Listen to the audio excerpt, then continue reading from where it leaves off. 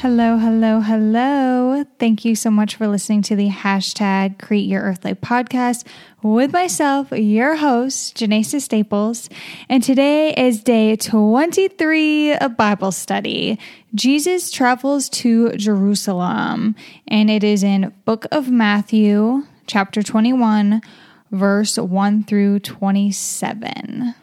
Before we get started, I would just like to apologize because I have been a little MIA lately. My son had exposure to the virus at school, so he has to quarantine.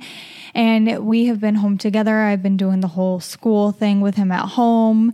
And then it's just a lot. I have a 5-year-old at home. And then when I put him to bed, sometimes I want to go to bed or sometimes I just kind of get distracted. I have been still reading the Bible every day. I just haven't been recording. So I hope you guys have still been reading the Bible on your own. And I hope you're ready to just get started back up with this Bible study. And yeah, let's get to it. Dear Heavenly Father, thank you for all that you do. Thank you for your love, your guidance, your wisdom. Thank you for bringing us together. Please, I ask that tonight you will open my eyes, and while I read, I will understand the words of the Bible the way you would like me to, and I will understand the wisdom and knowledge that you would like me to share with the world. Thank you, God, for all that you do. Amen. All right. Matthew 21, 1 through 27. Now when they drew near Jerusalem and came to Bethphage and at the Mount of Olives, then Jesus sent 2 disciples, saying to them, "Go into the village opposite you, and immediately you will find a donkey tied and a colt with her.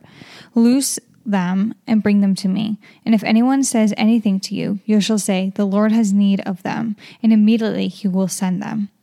All this was done that it might be fulfilled which was spoken by the prophet, saying, "Tell the daughter of Zion, behold, your king is coming to you, lowly and sitting on a donkey, a colt, the foal of a donkey." Foal is a young horse or related animal, so a young donkey, a baby donkey. So tell the daughter of Zion, behold, your king is coming to you, lowly and sitting on a donkey, a colt, the foal of a donkey. So the disciples went and did as Jesus commanded them. They brought the donkey and the colt, laid their clothes on them, and set him on them. And a very great multitude spread their clothes on the road. Others cut down and branches from the trees and spread them on the road. Then the multitudes who went before and who followed cried out, saying, "Hosanna to the Son of David. Blessed is he who comes in the name of the Lord. Hosanna in the highest." And Hosanna is used to express adoration, praise, or joy. And when he had come into Jerusalem, all the city was moved, saying, "Who is this?" So the multitude said, "This is Jesus, the prophet from Nazareth of Galilee." And I'd like to say the beginning of this, it's called the triumphal entry, and triumphal means made, carried out, or used in celebration of a great victory or achievement. Jesus cleanses the temple. Then Jesus went into the temple of God and drove out all of those who bought and sold in the temple, and overturned the tables of the money changers and the seats of those who sold doves. And he said to them, "It is written, my house shall be called a house of prayer, but you have made it a den of thieves." Then the blind and the lame came to him in the temple, and he healed them. But when the chief priests and scribes saw the wonderful things that he did, and the children crying out in the temple and saying, "Hosanna to the Son of David," they were indignant and said to him, "Do you hear what these are saying?"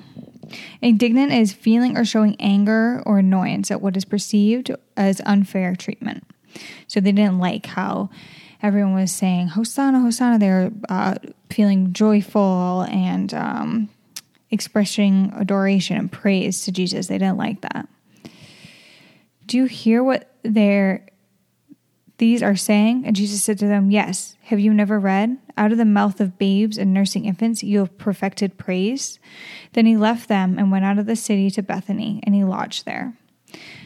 The fig tree withered. Now in the morning, as he returned to the city, he was hungry. And seeing a fig tree by the road, he came to it and found nothing on it but leaves, and said to it, "Let no fruit grow on you ever again." Immediately the fig tree withered away. The lesson of the withered fig tree. And when the disciples saw it, they marveled, saying, "How did the fig tree wither away so soon?" So Jesus answered and said to them, "Assuredly I say to you, if you have faith and do not doubt, you will not only do what was done to the fig tree, but also if you say to this mountain, 'Be removed and cast into the sea,' it will be done. And whatever things you ask in prayer, believing you will receive." Jesus' authority questioned.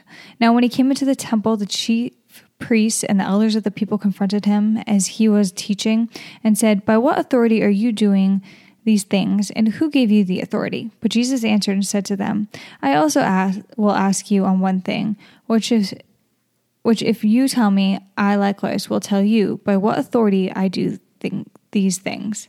The baptism of John, where was it from? From heaven or from men?" And they reasoned among themselves, saying, "If we say from heaven, he will say to us, 'Why then did you not believe him?'